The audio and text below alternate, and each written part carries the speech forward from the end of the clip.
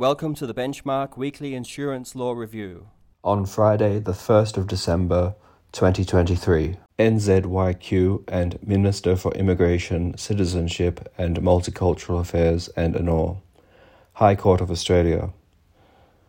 Section 189, subsection 1 and Section 196, subsection 1 of the Migration Act 1958 Commonwealth are beyond the legislative power of the Commonwealth to the extent they purport to authorise indefinite detention. XL Insurance Company SE, trading as Brooklyn Underwriting, and Karembla Proprietary Limited. Full Court of the Federal Court of Australia. Insurer had to identify insured for liability for damage to a bridge while transporting an excavator. Right back from exclusion clause given a commercial construction. Skibber and Australian Information Commissioner. Federal Court of Australia.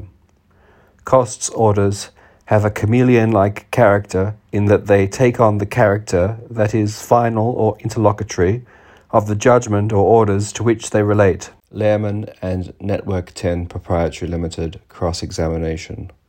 Federal Court of Australia.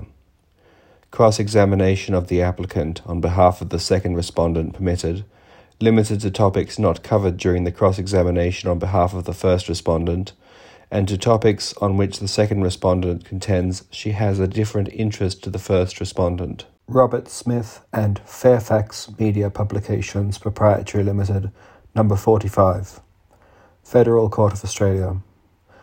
Unsuccessful defamation applicant to pay costs on an indemnity basis from the beginning of the proceedings, as he knew the true facts would be sufficient to establish the substantial truth of the most serious imputations. Wilkinson and Network 10 Proprietary Limited.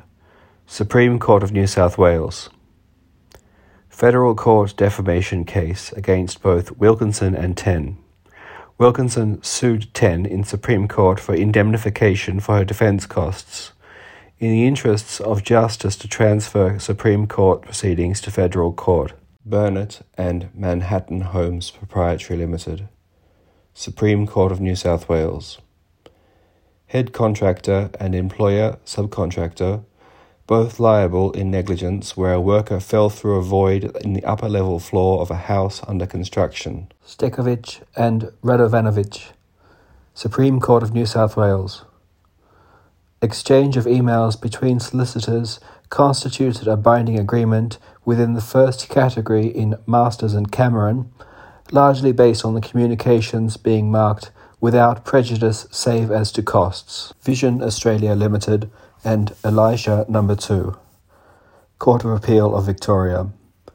An award of nominal damages in proceedings under Part 7 Division 2 of the Workplace Injury Rehabilitation and Compensation Act 2013, Queensland, was an award in respect of an injury and therefore prohibited by Section 340 subsection C of that Act. Thank you for listening.